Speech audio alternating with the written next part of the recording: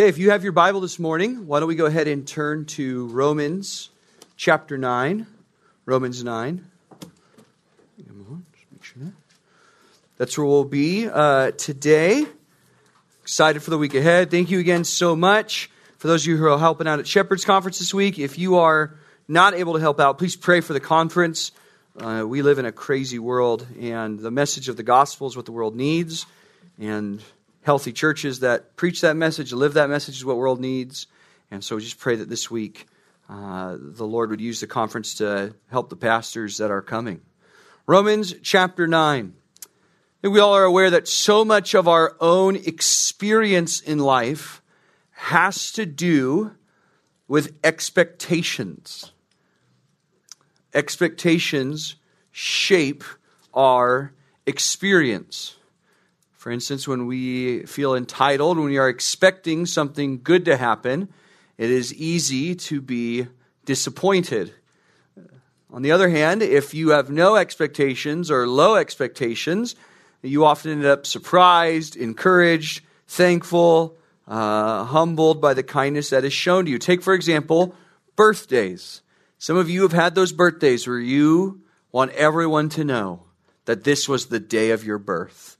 And you're like, this is going to be epic. Balloons are coming my way. I know all my friends are going to surprise me. And then you find out no text messages, no shout outs on the grams or anything like that. And you're done. Nobody likes you. Meanwhile, on the other hand, when you have thought, man, I am not going to expect anything today. Who cares? It's the day my mom delivered me. Shout out to her, not to me. Then you're always surprised when people buy you lunch and get you something. It's nice. Expectations change it. When you expect your sports team to win and they don't win, that's frustrating. Even when you expect them to win and they do win, you're like, they didn't win by enough.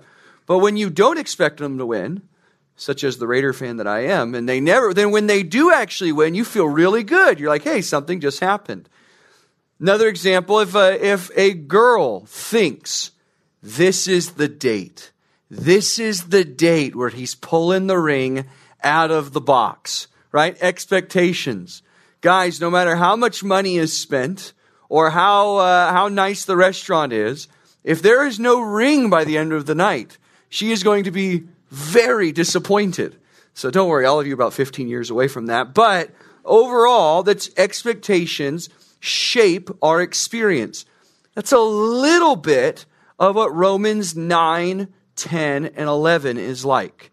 So if your expectation is that man is pretty much good and deserving of God's favor and pretty much everyone deserves to go to heaven, then Romans 9, 10, 11 are very confusing and maybe frustrating or disturbing chapters. But if your expectation is, we're sinful people who are lost, who deserve no good thing from God, the Romans 9, 10, 11 are incredible, incredibly encouraging, helpful for the soul, cause us to praise God, give us reasons to be thankful.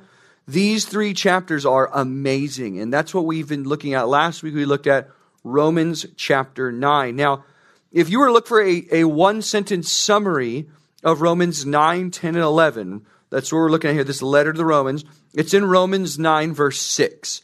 It's what Paul is trying to do for three chapters. If you want a thesis statement, it's this, Romans 9, 6. It is not as though the word of God has failed. Here's the deal. Here's the background. Jesus has come.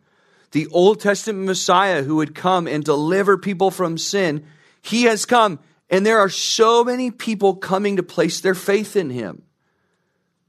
But not many of the Jews are. The people of Israel who are God's people in the Old Testament, few of them are coming. And the expectation is, wouldn't the Messiah come and rescue every Israelite? Everyone from one of the 12 tribes of Jacob? Perhaps God's promise failed. And if his promises to Israel failed, maybe his promises to us fail as well. And that's what Paul is proving. No, he's saying, nope, God's promises have not failed. And so what we want to do is we want to continue to show this. Last week he was demonstrating how, no, God has picked certain people to be his people, and his promises to them have never failed.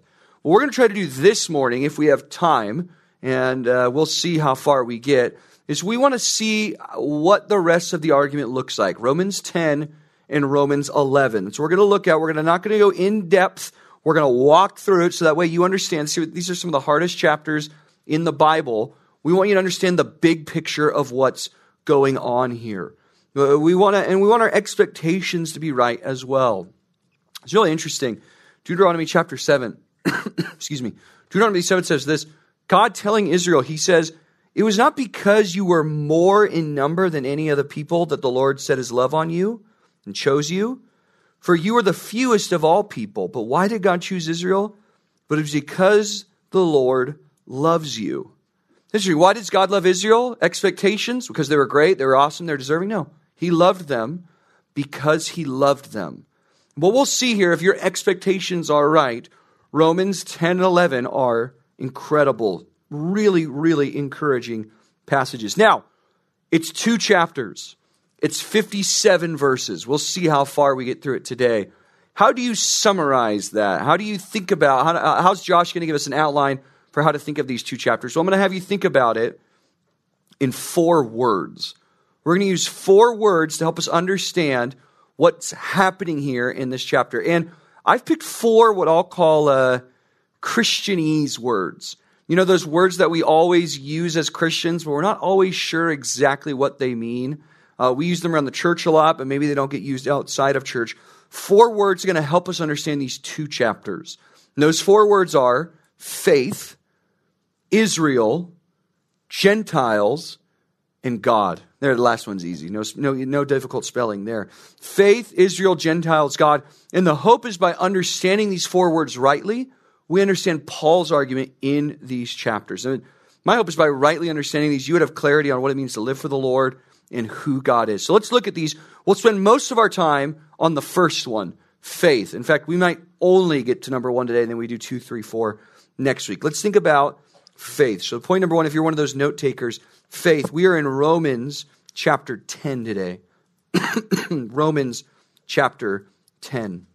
Now in Romans 9, Paul just described God's choice of sinners. That is, all of earth is in rebellion against God, and in his mercy he said, I'm going to love this enemy anyway. I'm going to have my son die for this sinner anyway. That's Romans chapter 9. In Romans 9:32, if you look at the end there, the question would be why, in Romans 9:32, why? Why is Israel, why are so many Israelites, so many people that are related to Jesus, why are they not saved? And you'd think it would be because they're not chosen. But the answer is, why? Because they did not pursue it by faith, but as if it were based on works. Israel is on Paul's mind. And he's thinking about God's choice of sinners, but he's saying that it's because Israel did not pursue salvation by faith. For this point, I want to give you a few lessons on faith that we learn from this chapter. Here's the first one. Look at it. The first lesson is faith is not opposed to election. I think I have that there. Yeah, faith is not opposed or is not against election. Excuse me. Chapter 10, verse 1, Paul says, brothers, my heart's desire and prayer to God for them is that they may be saved. So look at Paul saying his passion, his enthusiasm, the thing that he wants is for his kinsmen, his native Israelites, to be saved. And not only is it his passion, what it says, my heart's desire and my prayer for them is that they would come to know Christ. Now that's a good question for us, right? How often do we pray for unsaved people? Are we more likely to talk about how bad people are to other Christians, or more likely to talk to God about saving bad people? That's a fair question for us. But what I want you to think about here is notice, Paul just got done in all of chapter 9 talking about election. God's sovereign choice. God, before the foundation of the world, chooses sinners to love. And what some people will argue is, the problem I have with election is it would make things very stoic. It'd make things really cold. Like if God just chooses, then it's like, then why evangelize?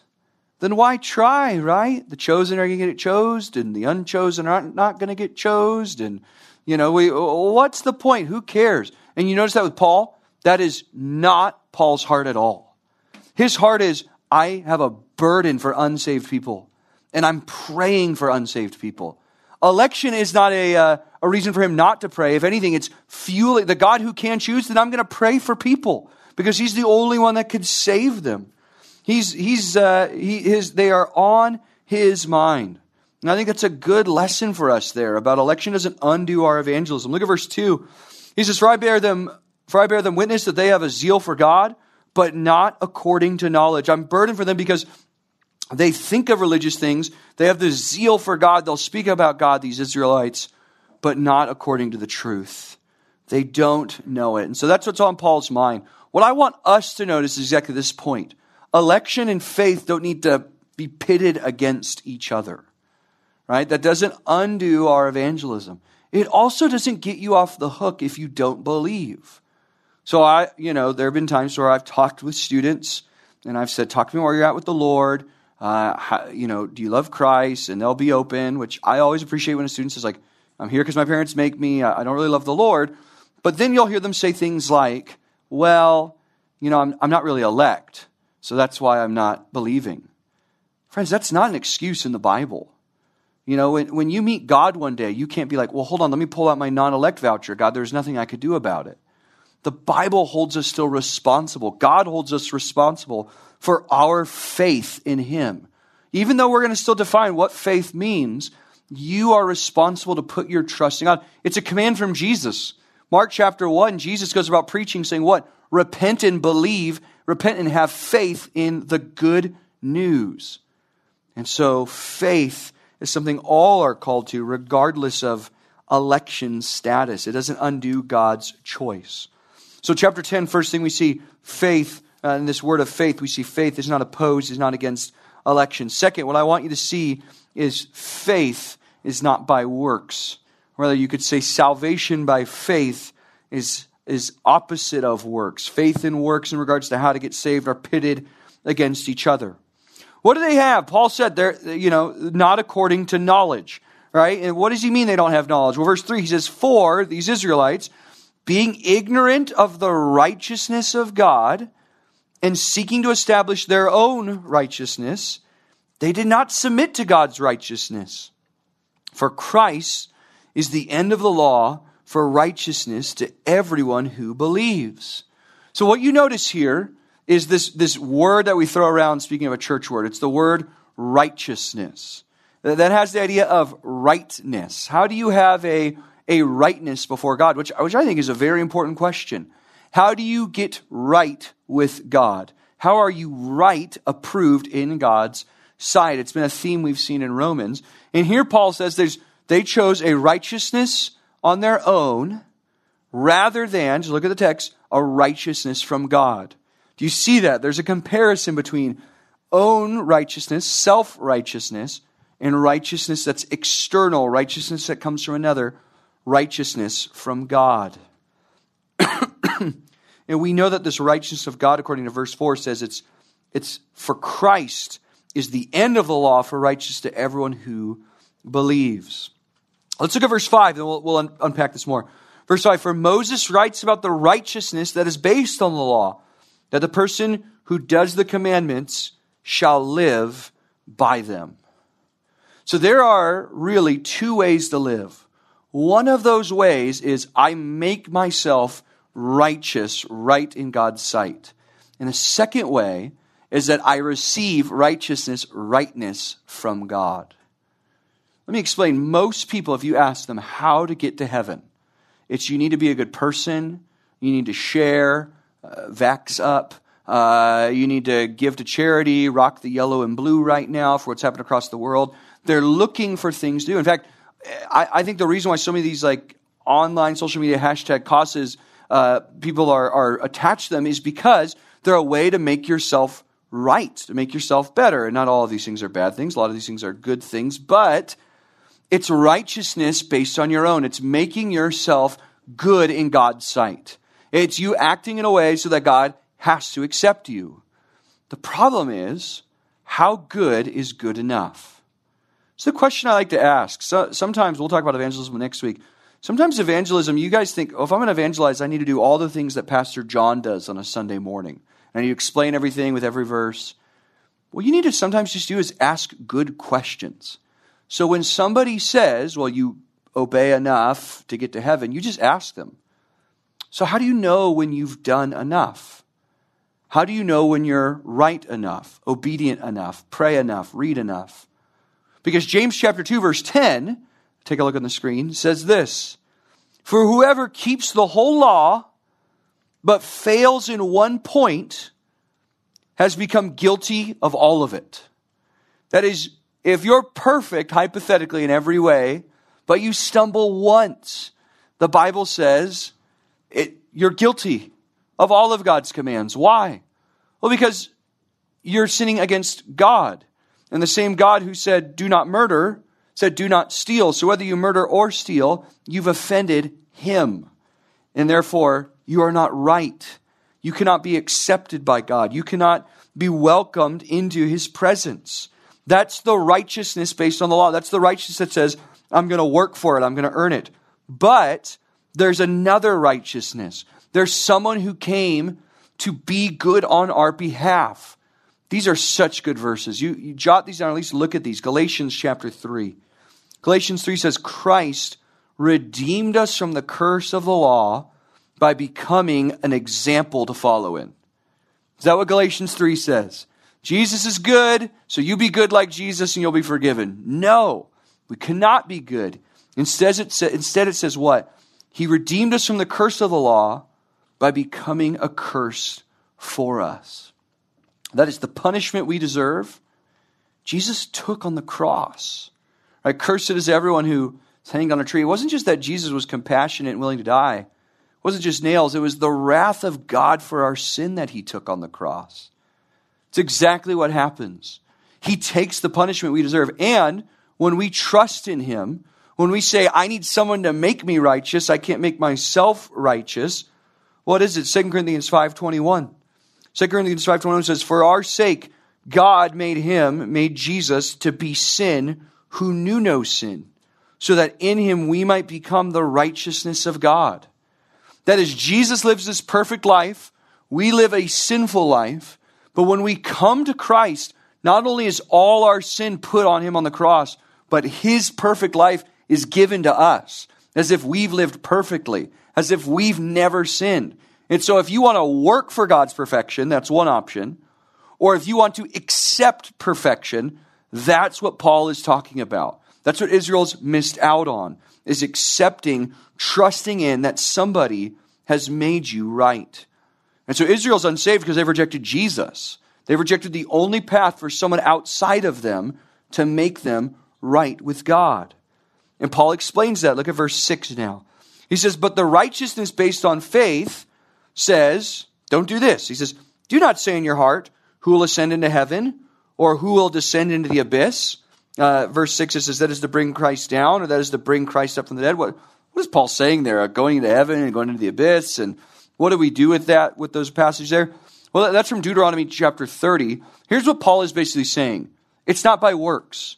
He's saying, don't think you need to ascend up into heaven to bring Christ down to rescue you. Or don't think you need to earn something and work hard to bring Christ to raise on your behalf. Right? Don't try to do something to earn Jesus' favor or to get God on your side. But what should we do instead? Verse 8. But what does it say? The word, again, another reference, Deuteronomy 32. The word is near you, in your mouth and in your heart. That is the word of faith that we proclaim. Because if you confess with your mouth that Jesus is Lord and believe in your heart that God raised him from the dead, you will be saved. Okay, let's think about this. We're in dangerous water here. Let me tell you why. Because we just tackled what is like an Awana verse or a children's ministry verse. This is a verse some of you have memorized. You've got it written down somewhere, but we can't miss it. What is Paul saying here? He's saying, verse 8, the word is near you, and it's by confessing and believing that you will be saved. What do we think about this? How should we think about it? Well, I think this illustrates what the gospel is. The word gospel, can someone tell me what gospel means what? Gospel means good news. And you've heard me differentiate before. The gospel is good news, not good advice. So good advice would be like a city. There's a country at war. And someone shows up to a city and saying, hey, the enemy is coming. And so in order for us to win the battle, we're going to need to move troops here, move troops there. We'll have to ration in this way. We can win. You can win, but you have to do all these things. Okay, that's good advice. Good news is you're at war and somebody comes and says, the war's over. Victory is yours. Here, just embrace that you've won. Embrace the victory and live in the victory that is yours. Okay, that's what it means that the word is near. Don't go up to heaven to earn it. Go down below. Don't try to go below to get Jesus to raise that out on your behalf. No, the word is here. Here's the word. Jesus has died for your sin if you trust in him. And so all you need to do is believe and confess and take hold of Christ. Not just factually believe, but own him. Love him. Give your life over. Entrust your life over in faith. That is the news.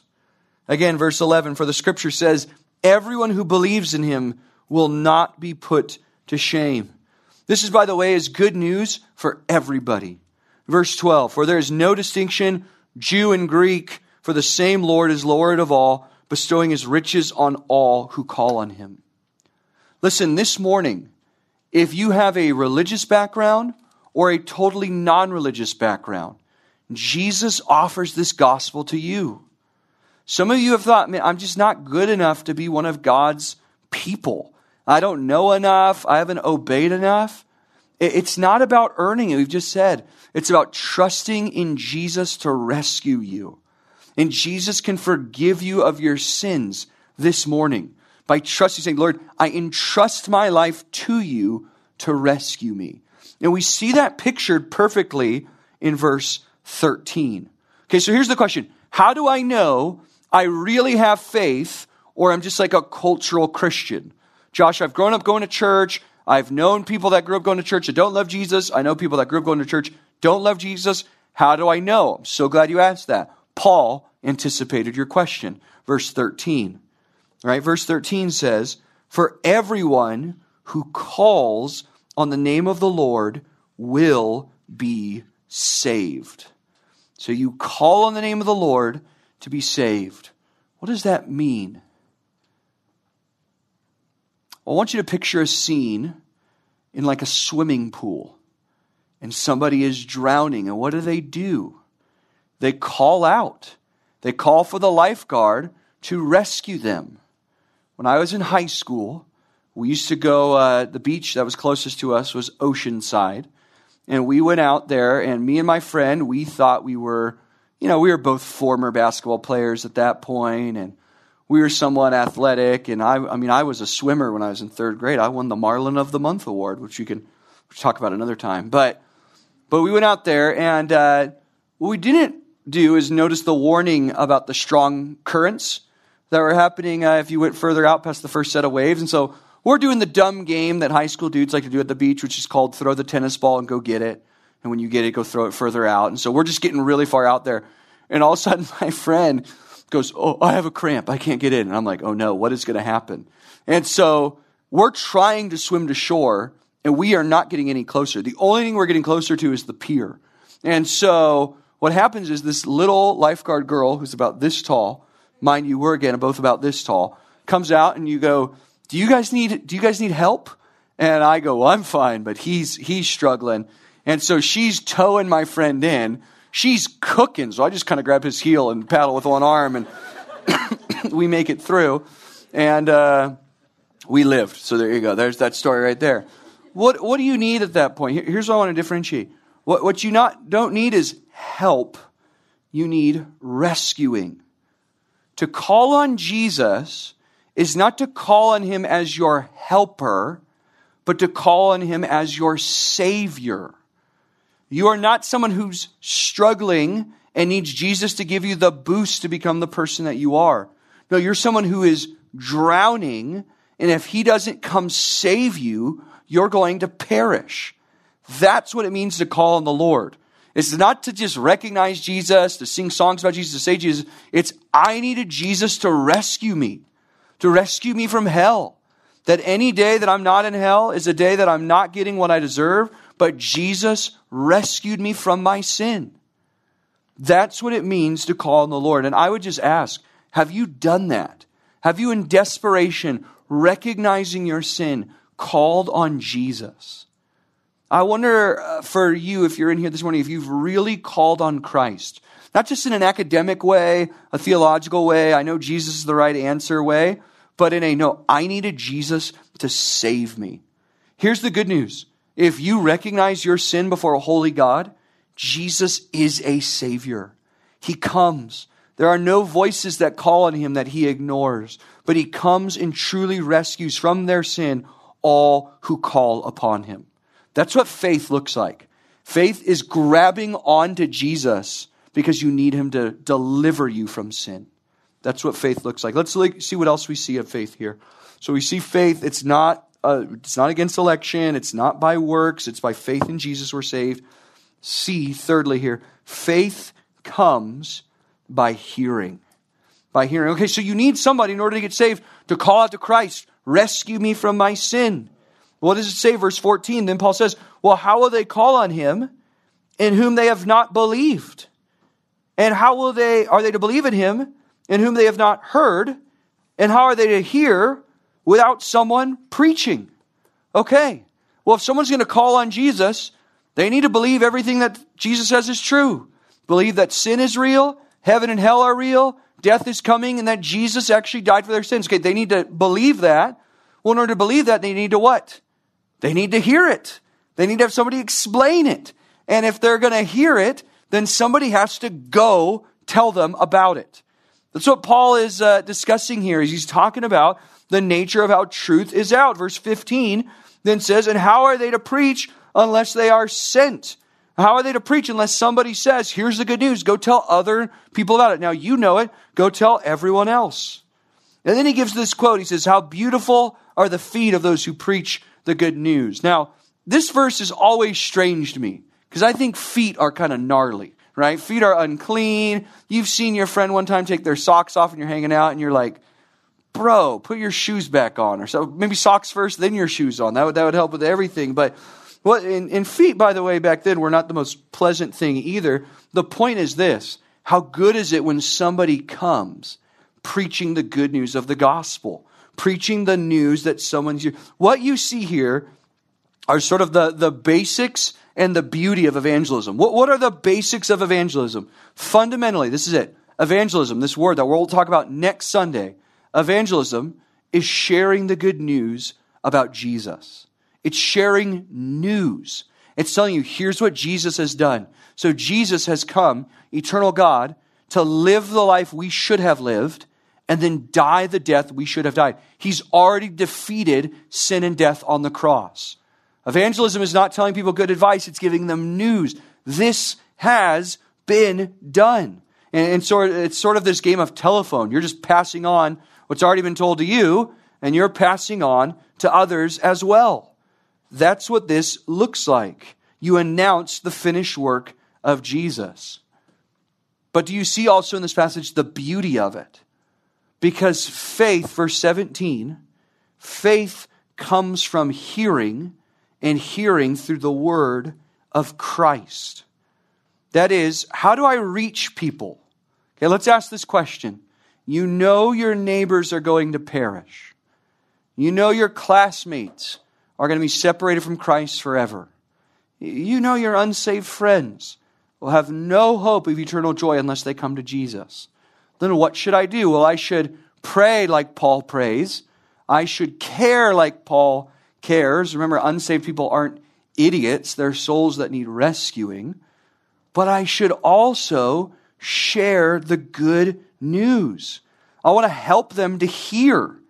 Any chance I get to help them to hear the good news, to help them to hear about Jesus and forgiveness, I'm going to do it. So whether it's I'm talking to them about it or I'm bringing them places where they're going to hear about it, what do they need in order to have faith? They need to hear. They need to hear the good news. So if you're saying, man, I want to get actively involved in reaching my friends, It's by getting them places, either from you or from others, that they could hear about the gospel. Faith comes by hearing, not just by modeling, though living a good life is helpful. It's good. We should live out what we proclaim. We should help them to hear it as well.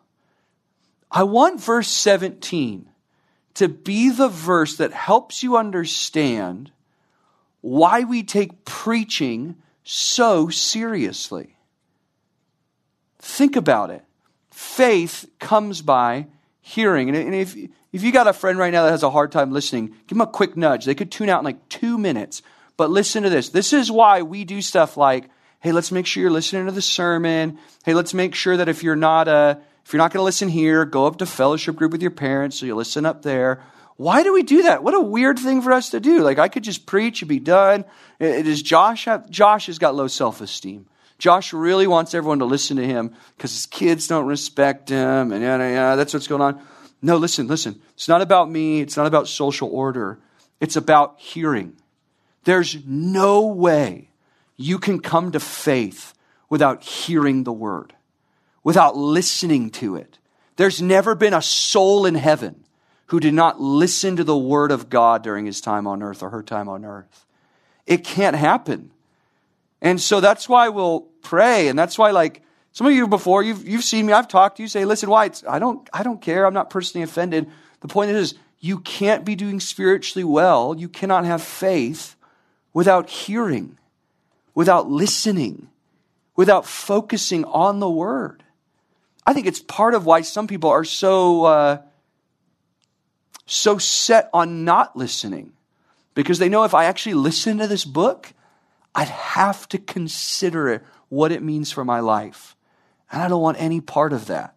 So I will comfortably be ignorant because I don't want any sort of change. But no, friends, faith comes by hearing the word of Christ. So what do we see again so far? Faith. Where does this faith, this trust in Jesus, it's not undone by election. It's not about works. It's about trusting Jesus to save you, not just help you. It comes by hearing the word. That's why if you're like, man, I need my faith strengthened, come listen to the word.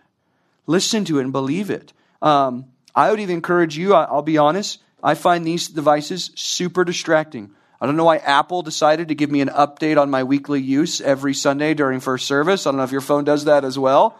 But I need my faith strengthened, so I need to do better at ignoring this.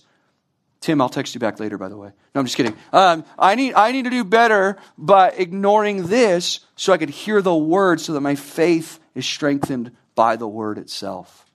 You know what's so funny is Jesus said that man does not live by bread alone, but how does man live? By every word that comes from God.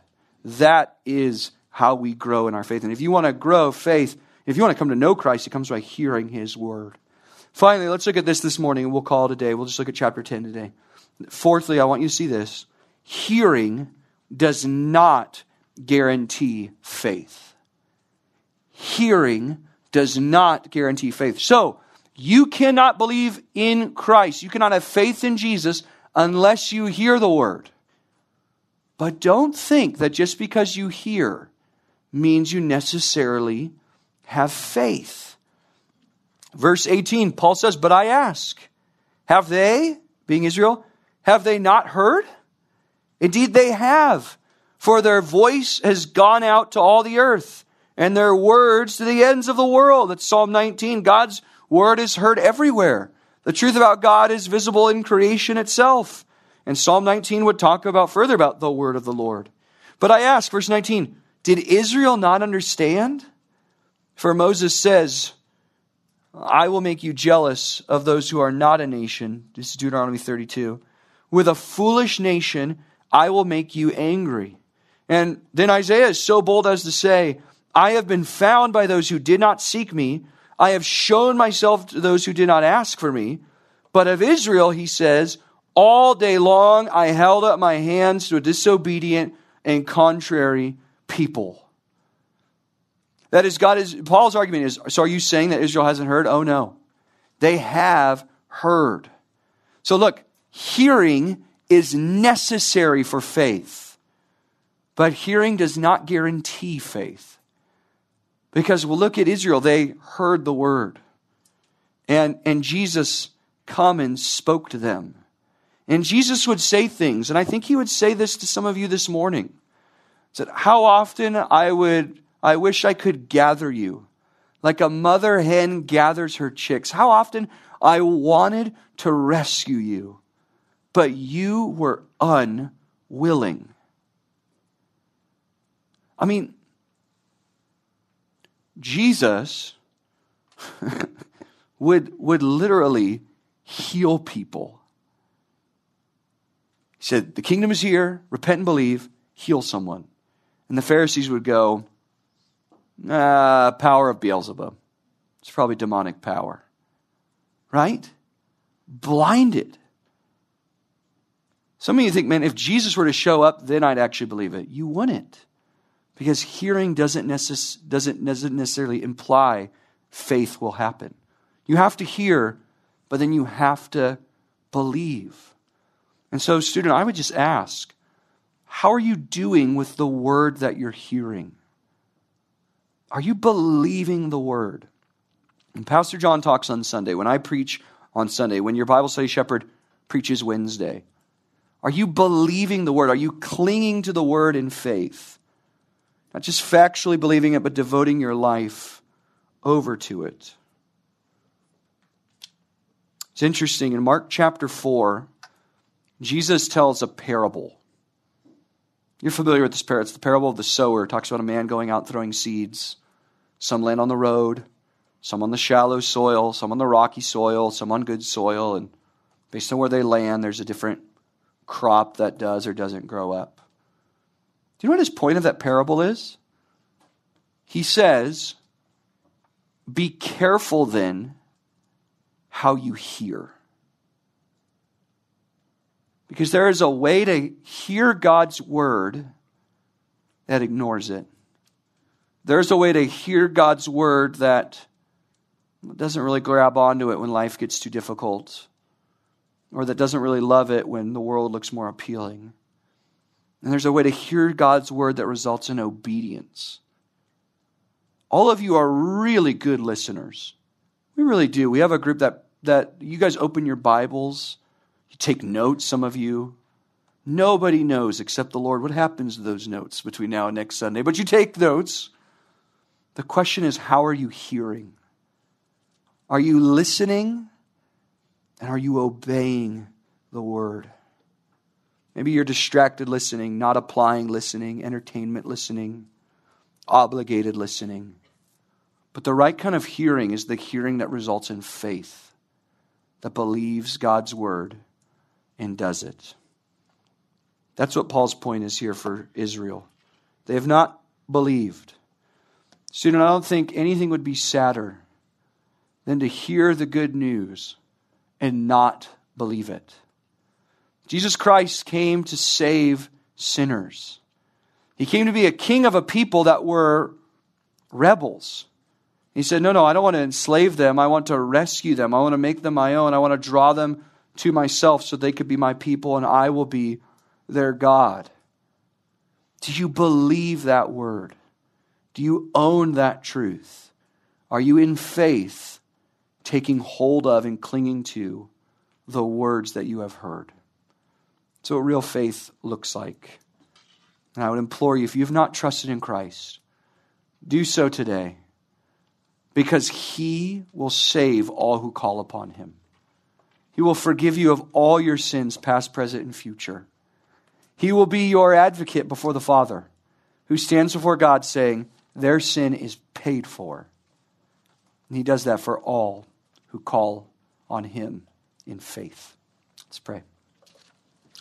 Father, thank you for this morning. Thank you for what your word says. God, I pray that we would take careful how we hear. What good news it is that all who place their faith in Jesus will be saved. God, all of us in here could think of countless sins that should be unforgivable. Lord, there are sins that you've seen that no one else has seen. Sins that you remember that we ourselves do not remember. That would earn us eternity separated from you. Lord, we're only right because of your Son. We're trusting in Jesus to save us, to be our advocate, to be the only one that, not just our helper, but our rescuer, to be the only one that secures our eternity with you. Lord, thank you for the news that was preached to us by parents, by small group leaders, by friends. Lord, thank you that we've heard for those who believe in you. I pray, Lord, that those who are here that don't know you would hear the word rightly, would hear the truth and believe in your Son, that you would save some even this morning, because that's who you are, Lord. You're a Savior. We rejoice in that. We boast in you and not ourselves. It's in Christ's name we pray. Amen.